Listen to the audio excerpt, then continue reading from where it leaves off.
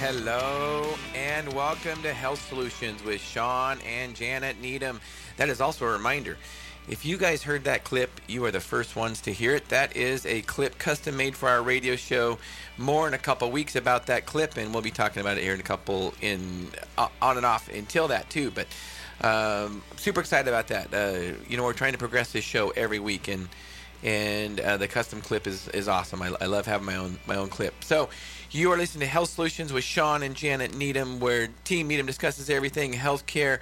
On the phone today, clear over in New York City, we have Noelle McKenzie. Noelle, how are you? I'm well. How are you? I am doing wonderful. Great. So tell us a little bit about yourself. Just tell us your story. Tell us your history and your story about how you got into personal training. Okay, so me and my husband own a in-home personal training business here in New York City. So we service people out of their apartment home gyms in and around Manhattan, Queens, Brooklyn area for about 10 years now. Now, obviously, things have shifted recently with the whole coronavirus outbreak, so we've been doing all of our training sessions virtually, which has been awesome, a really great avenue that we've been able to explore. That is awesome.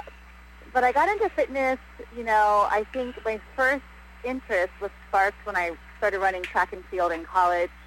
I had an amazing coach who literally changed my career. I was a walk-on in track and field with virtually no strong, backing as far as, my history with running. I was just an average, mediocre runner.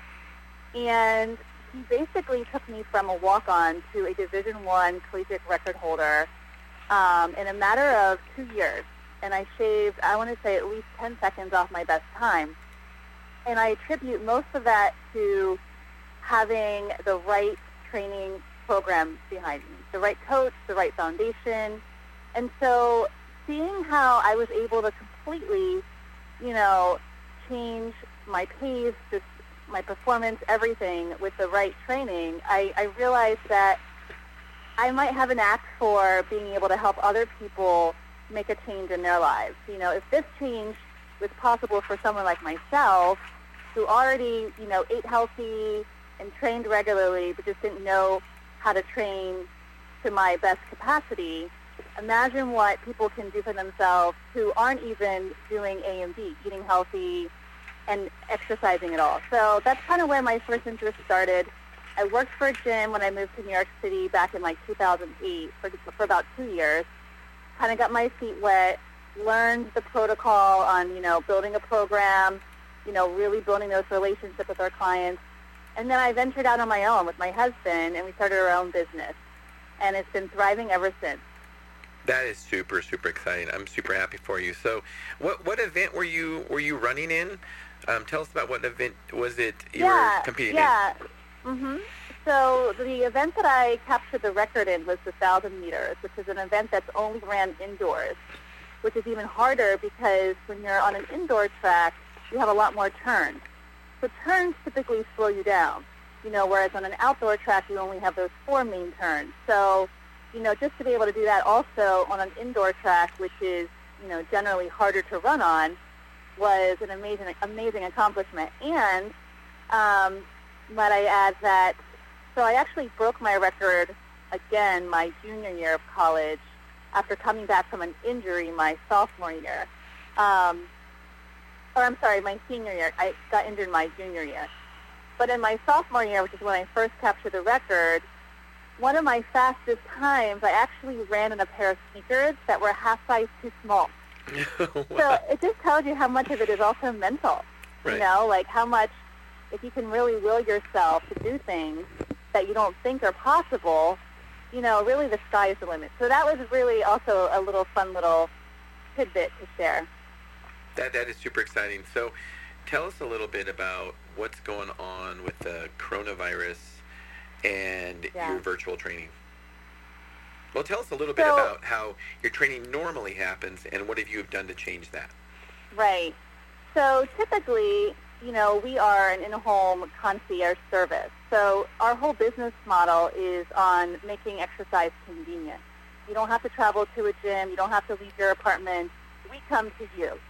So it saves you time and the headache and also the added fee of having a gym membership and all that.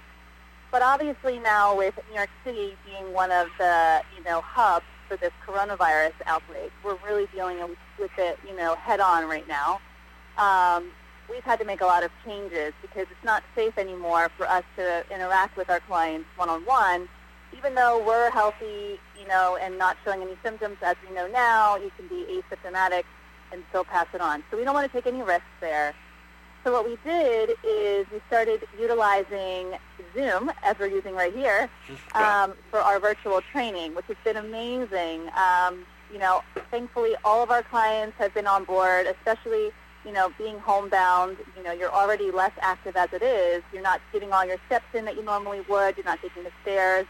You know what I mean? So it's really been a great outlet for our clients to also just kind of remain sane and have, some kind of healthy routine in their day. That's good to know. And it's just a reminder that, out of difficult times become opportunity. So, and right. And it's also a reminder too that there is no excuse not to work out. We know gyms are closed. Exactly. There's always a way. Yeah, there is always a way. Right, and we've been able to make use of, just using your own body weight, which is important anyway, to know how to really manage your weight in space. That's its own form of resistance. So, absolutely. We're telling our clients, don't worry about the equipment, don't worry about the weights. We can make do with whatever little bit that you have, even if it just means, using yourself for resistance. Yeah. So, so tell us a little bit. You recently had a baby. Congratulations, baby Maddox. Thank you. Yes. And you tell us a little bit about working out before, when you were pregnant, and during and after. Okay, so, I've always been one to practice what I preach with my clients. I would never give my clients something that I'm not willing to do, or, I wouldn't preach a lifestyle that I don't also embody. So I've always been very active, very fit, exercising regularly on my own. And one of the challenges I face with my pregnancy, which I'm sure we're going to get into a bit later, is I've had fibroids that flared up during my pregnancy and caused me a lot of discomfort. And so I was really limited, especially like in the later half of my pregnancy, because I got so large. I looked like I was carrying twins at one point.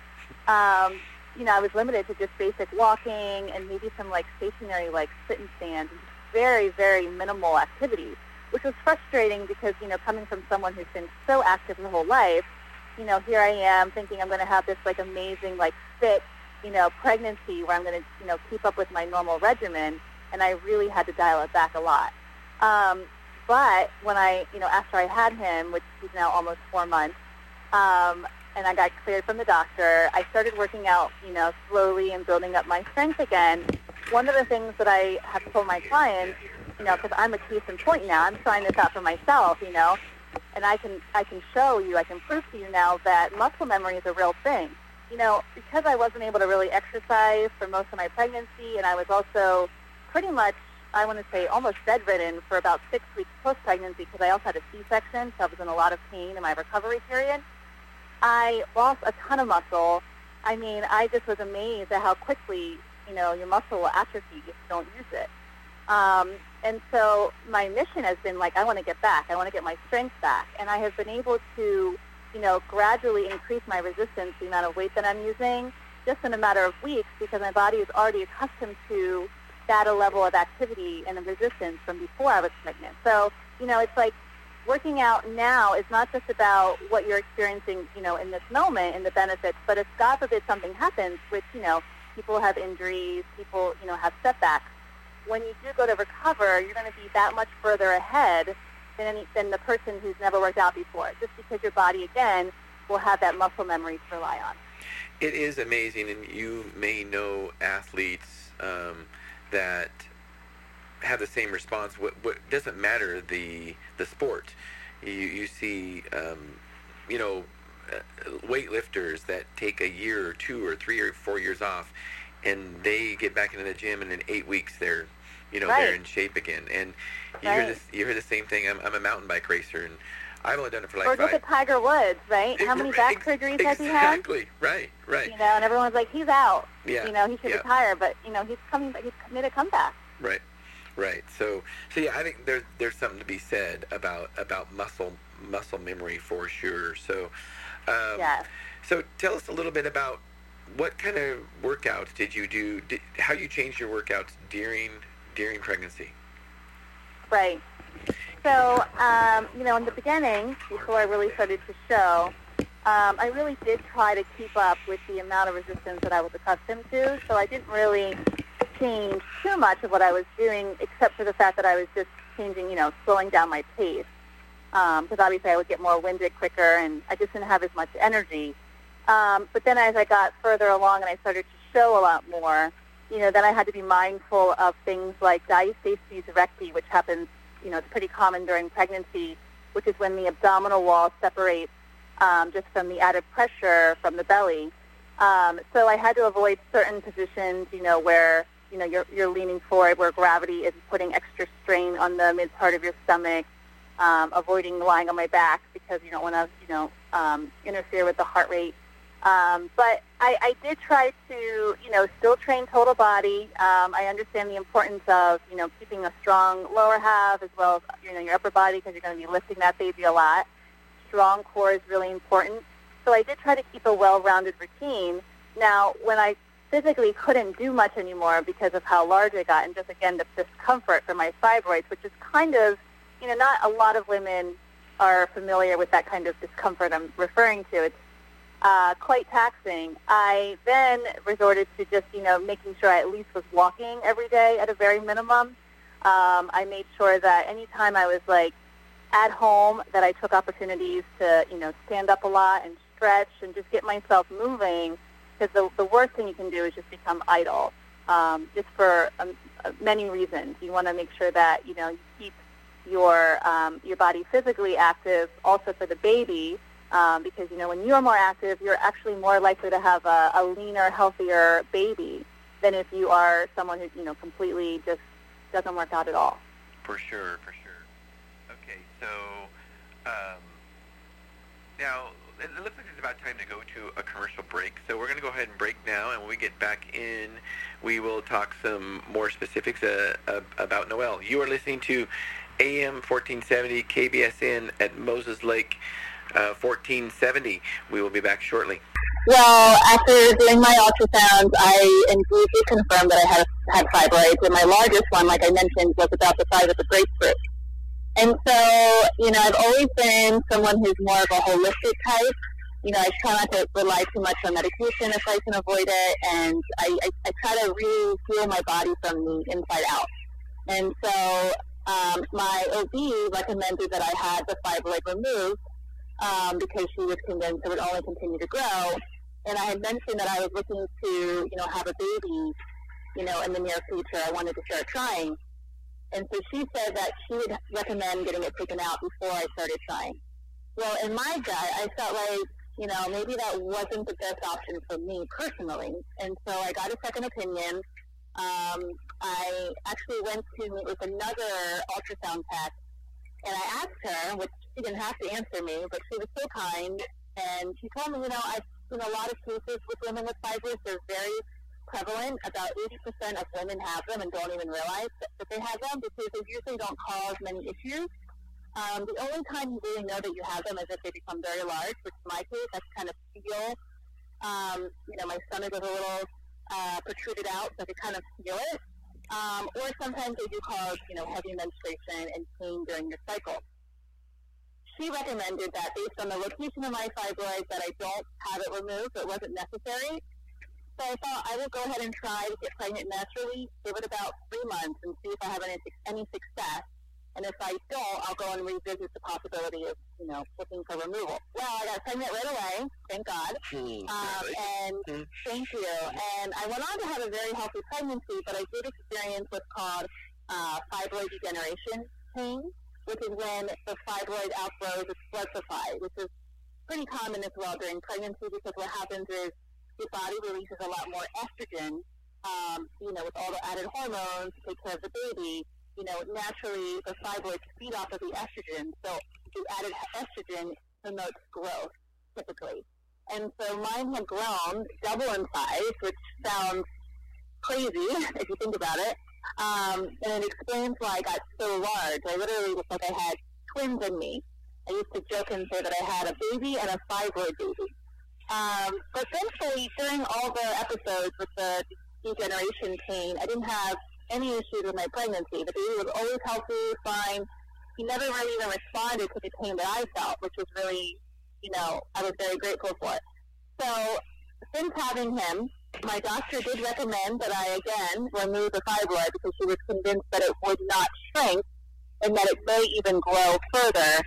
But what I've decided to do is to breastfeed for as long as I can, because breastfeeding actually suppresses your estrogen production, and see if I can shrink this thing naturally. And if I can, at least get it back to my pre-pregnancy size, then I'll be happy with that. And then I'll look at other measures to continue on my holistic journey. What I've done also in conjunction is I've virtually cut out all processed foods. I've avoided soy because soy contributes, it has certain aspects of soy trigger your body to release more estrogen. So I've avoided all soy in my products. I try to eat completely organic meat and fish. So I only source my meat and fish from, like places like ButcherBox, sorry to name drop, but I just love them. They're great. Places that are just completely organic, grass finished, not just grass fed. There's a difference there. And drinking a lot of water, a lot of leafy greens, and trying to manage my stress levels. And so far, I've been really happy with my results. My stomach has shrunk down significantly in the last 4 months, and I am convinced that it will only continue to do so. So Janet had a story about with uterine fibroids. So Janet, will you go ahead and share your story with uterine fibroids and maybe talk how that links to some things that Noelle's talking about? Certainly. Welcome, Noelle. It was lovely hearing your story. I agree with a lot of her story.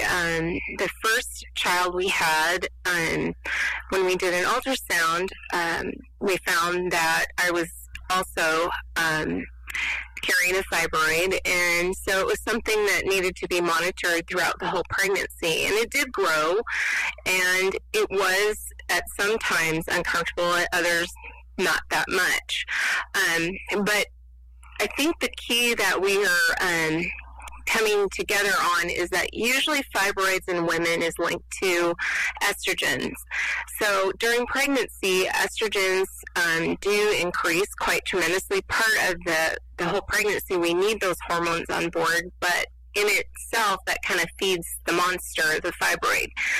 So once we were able to deliver our first child, we made it through without problems with the fibroids. But just like Noelle, it was really important for us to make sure to breastfeed, because the hormone that is important for breastfeeding is progesterone.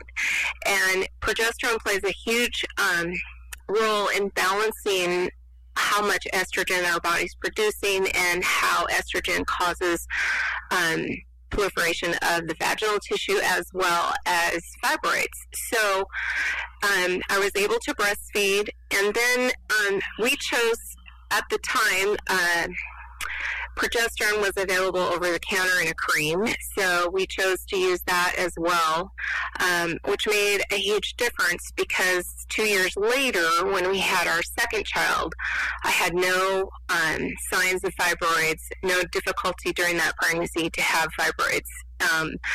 So I feel like we have similar stories in the fact that, pregnancy made those tissues grow a lot faster. But natural approaches are really important, I think, from a patient solution side, because we always think that we have to jump into the arena of, oh my gosh, we have to have this removed. It has to be surgically removed. And it's not always the case. And so I feel like before we jump into that second stage of, we're going to remove it, have a surgery or have something removed, I a second opinion is really important, and I love that part of Noelle's story that, she went in and asked questions, because if we don't ask questions, we don't know we have options. And options are truly, I think, important to outcomes. Mm-hmm. So, Noelle, tell us a little bit about how your fibroids have shrank because of the things that you've changed. Right. So I've been measuring my stomach. So when you first deliver, obviously everyone, their stomach is, your uterus still has to shrink and come down to its, pre-pregnancy size. So that takes some time. That usually takes about 6 weeks for your uterus to return back to its normal size. So I waited until I hit that point before I started to really kind of measure my stomach and see, if I could take pictures to monitor my progress. And since then, I said almost 4 months postpartum, have seen a significant reduction in the size of my stomach, which tells me that my fibroid is indeed shrinking. And I can also tell where my fibroid is because it's a hard tissue. So fibroid is basically, what it's made up of is muscle tissue. It's basically like the same tissue that's in your uterus that just continues to grow. And so it's a dense feeling. My stomach's not squishy there.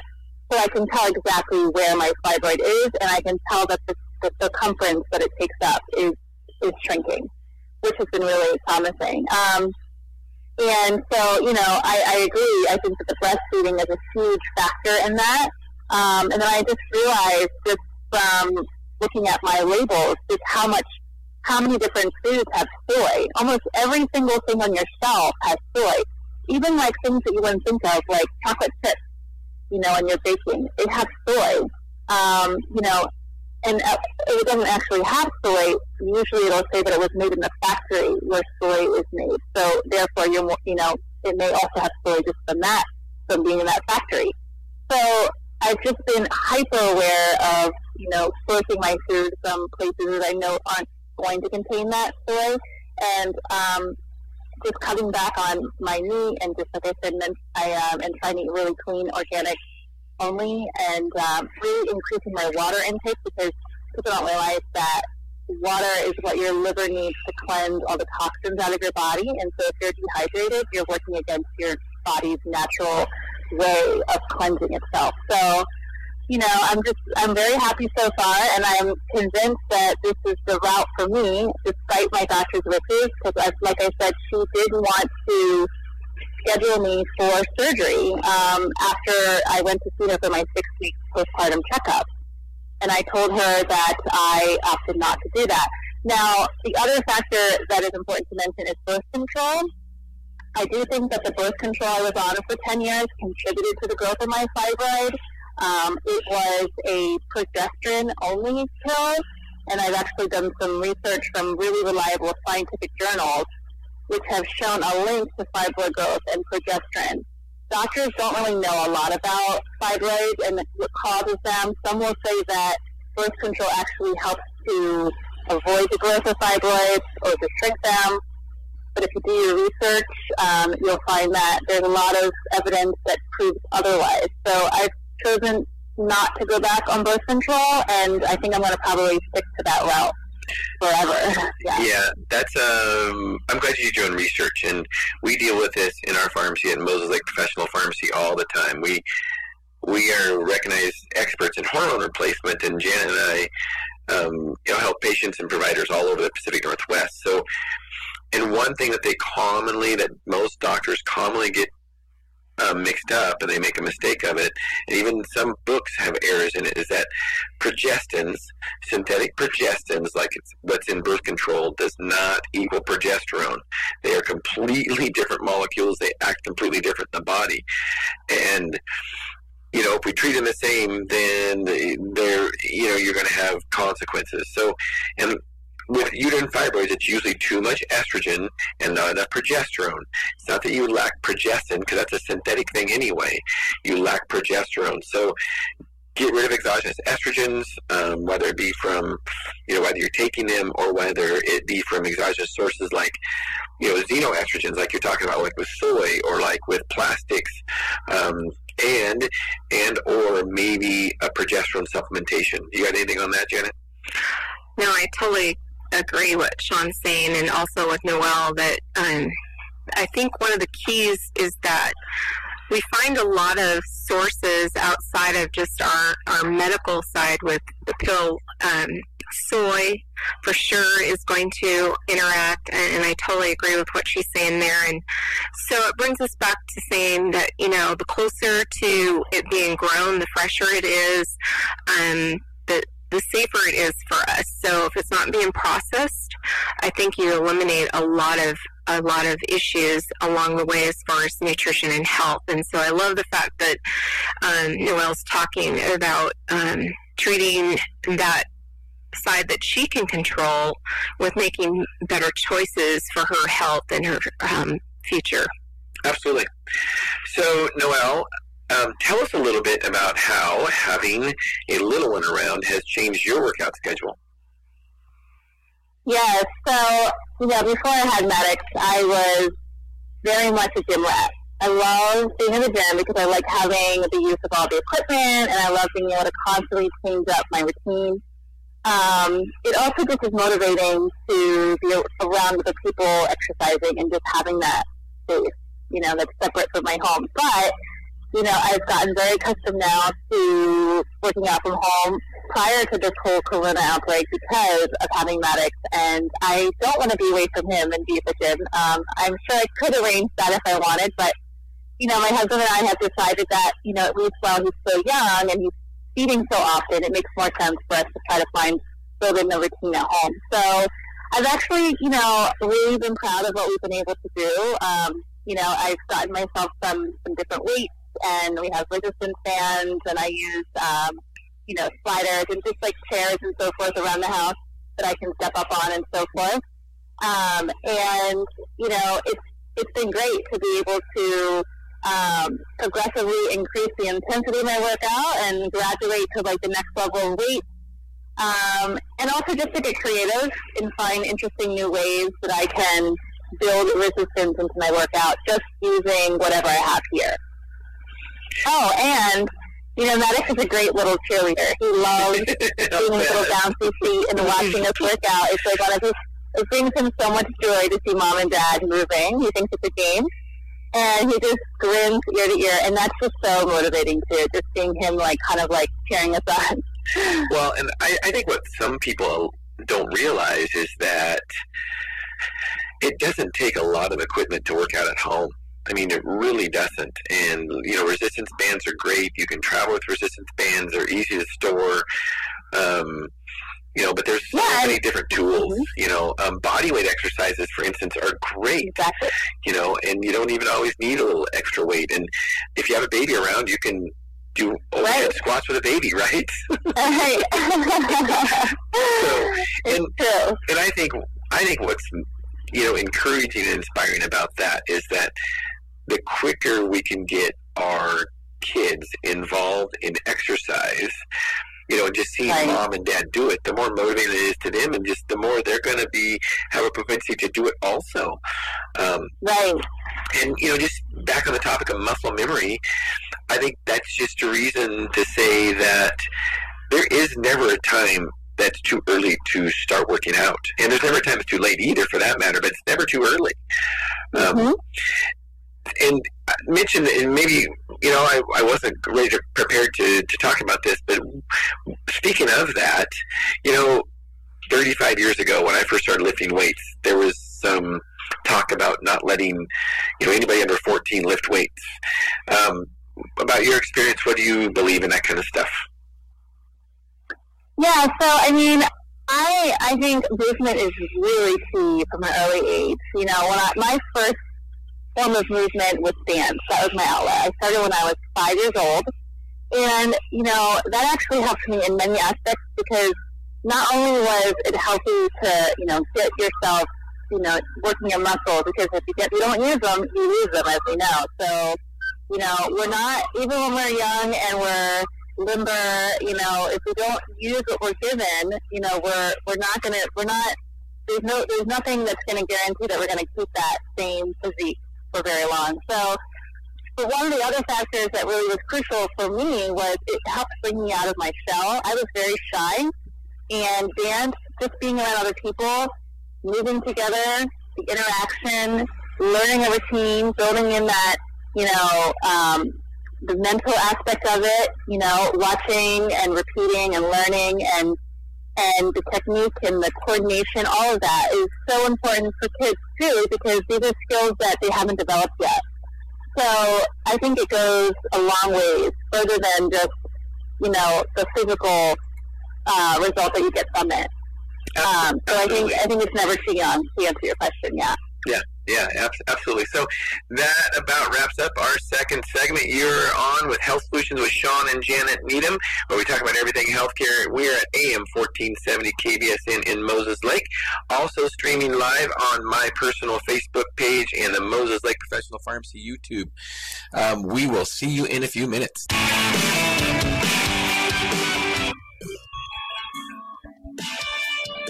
Hello and welcome back to Health Solutions with Sean and Janet Needham.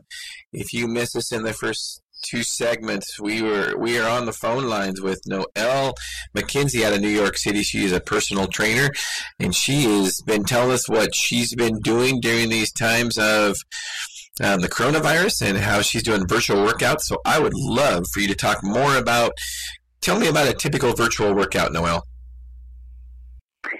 So we have tried different platforms and found that Zoom is actually the best, because typically you are able to get the whole entire room in the frame. So that way, if the client, if you're sitting or you're standing, you're still in frame, which works really great. We don't have to keep moving the camera, which takes time away from your workout. And yeah, we just, we dial in just like we are here. And, I basically would demonstrate the exercise for you just like I do in a one-on-one face-to-face session. And then I watch you and correct your form. And, it kind of feels very similar to, as if we're working in the same space. I really prefer this over just doing a written online program, because you lose then the face-to-face interaction, which I think is really important for accountability purposes. It's also motivational, and it helps you feel like connected. I think now we feel more isolated than ever. So this, especially some of my clients who live alone, and now they can't leave their house, I worry about them. And so this gives them something to look forward to help break up the monotony of their day and still have that face-to-face interaction. So tell me, another thing I guess it's really nice, and I think you were alluding to this, is that, a lot of times with workouts where you're given a list of workouts or whatever, and you're even maybe, your coach will say, or personal trainer will send you a video of, from YouTube about this is the workout you want to do. The problem with that is I always worry about it, because I have that through my coach, and who does a wonderful job, by the way, but I'm always worried about my form. I don't have anybody watching my form. So on Zoom, you can sit there and you can critique somebody's form. Is that correct? Correct, exactly.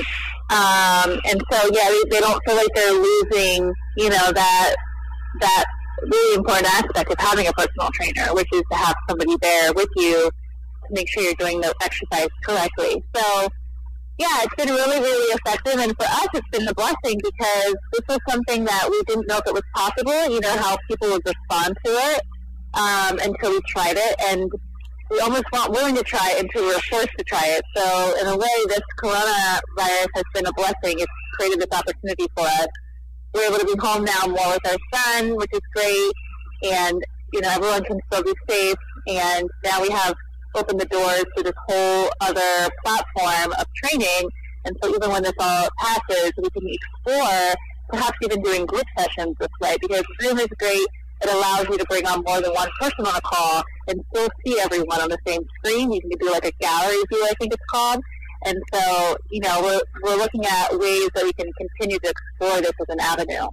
That is really cool. I'm super excited for you, and I'll have to keep following you to see how that grows. Yeah. That also means that, you could work out with anybody in the world. I mean, that's just cool technology. Yeah. You know, that's right. awesome. Yeah. And we're able to serve more people right now, you know, because it takes away all that travel time. Right. You know, we live in New York City, so thankfully we don't have to sit in traffic. We have the train, but the train isn't always reliable, and we easily lose 2 hours of potential training time with each client. So now, think about how many more people we could see in a day. It makes it so that we can reach a lot more people. Right. Right. So tell me a little bit about what a typical workout looks like. What's the length of it? What kind of? I know it's very personal, but what would you say is an average type workout, and how long are they, and how many days a week? So our sessions are always an hour long. We do typically about 55 minutes of exercise, and then we'll do a stretch at the end, a full body stretch. And then in the beginning, we'll do a little warm up just to get you kind of loose. In terms of the format of our program, it really depends on a few things. First off, the style of exercise, what your goals are. So whether it's prenatal, postpartum, strength training, weight loss, maybe you're recovering from an injury, and so you're trying to work back and build up that resistance again. That's one factor. The other factor is how often you train. Typically, we recommend that you train a minimum of 2 times per week, just to build up that consistency, to really build that muscle memory. But we do have clients that train anywhere from 1 to 3 times per week. So then that really determines how we break up the actual workout, whether we train total body, whether we do like a push-pull, whether we do upper body versus lower body. That also depends on what your goals are, and like how intense you want the workout to be. But I would say most often we do total body workouts so that you're hitting everything in the same session. You walk away from the workout feeling like an overall fatigue, and that there was nothing that was, left untouched. And we usually do a circuit training format. So we'll pick like 3 or 4 exercises that target each part of the body. Then we'll repeat that circuit once or twice more, and then we'll move on to a completely new circuit and repeat that circuit again 2 or 3 times. That way you are incorporating quite a few different movements in the workout, but also you are not bored. So we're not doing just the same 4 exercises the whole entire session. Yeah. And it also changes session to session, so every week or every workout is going to be different. And there's always some kind of resistance and some kind of cardio built into these workouts?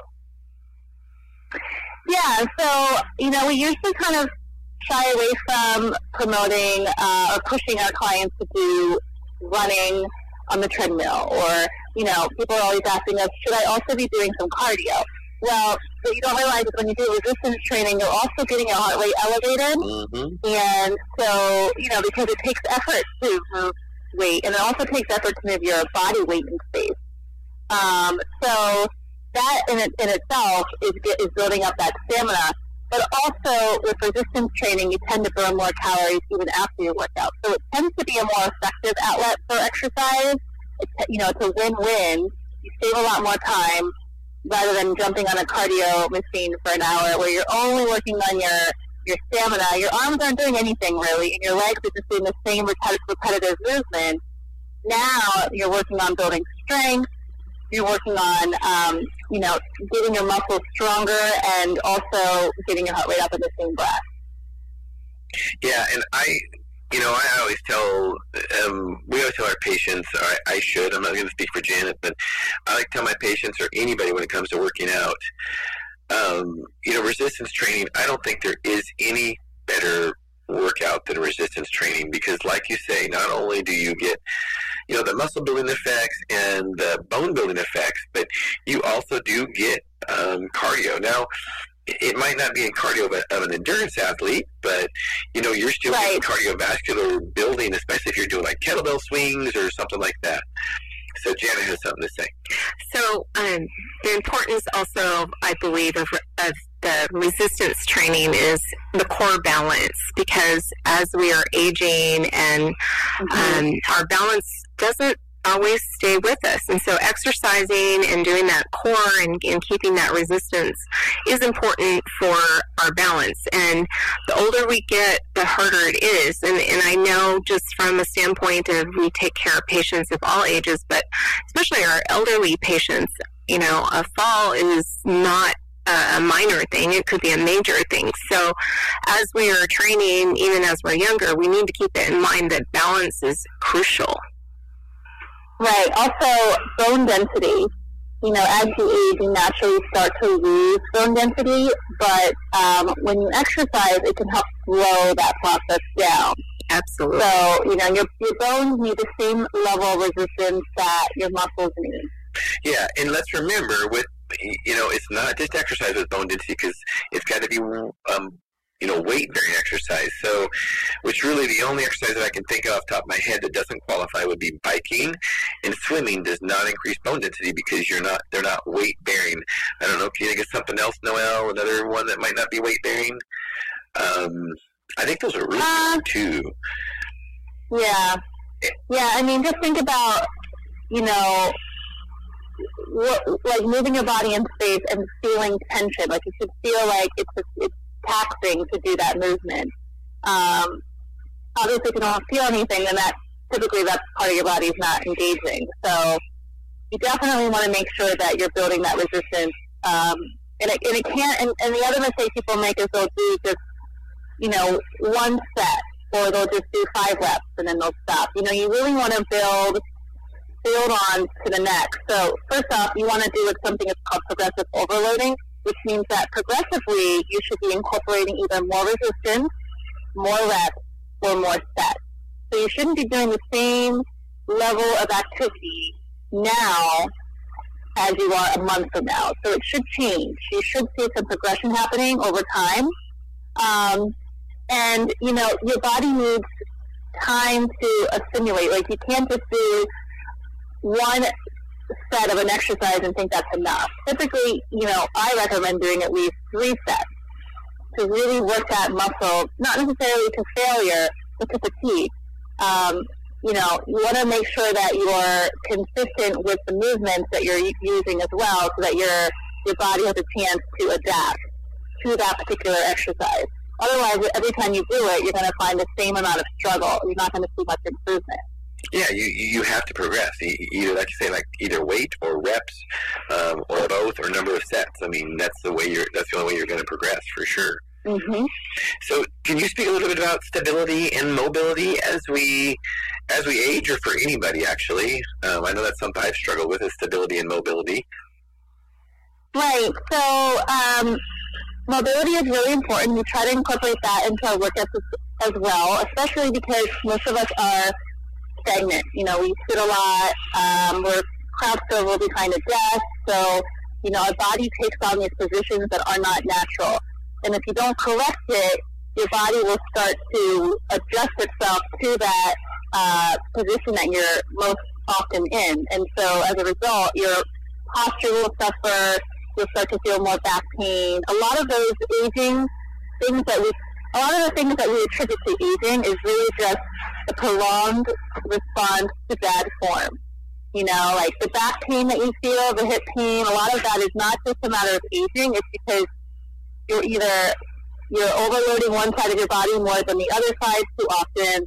You're sitting for too long and not stretching and correcting your form.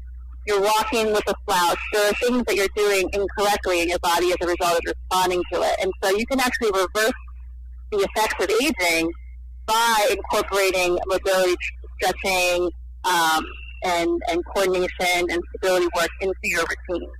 Stability work is really important also for core, to maintain your core strength, but also, you know, as we age, we become a little bit more liable to, you know, trips or, you know, lose our footing here and there.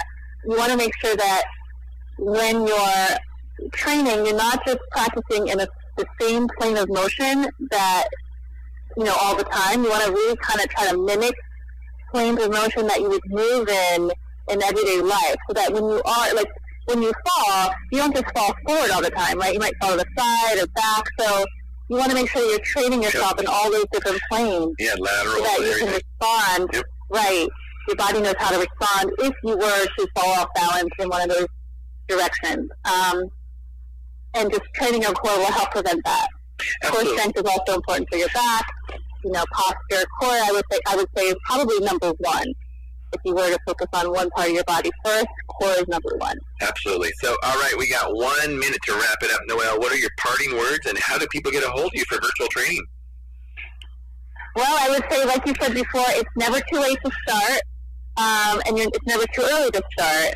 You can do a lot in reversing the effects of aging. Age to me is just a number, and so it's really about what your lifestyle looks like. You can reach me either through my website, which is bleedingedgeny.com. You can check me out on Instagram at Body by Noelle, and you can find my email contact on my website. All right, and we will have our producer put that in our show notes of how to get a hold of you. This has been a wonderful show. Such an honor to have you on today, Noelle. I'm so glad that we connected. And thank you. Yes, thank you. You were listening to Health Solutions with Sean and Janet Needham at AM 1470 KBSN in Moses Lake. We will see you all next week.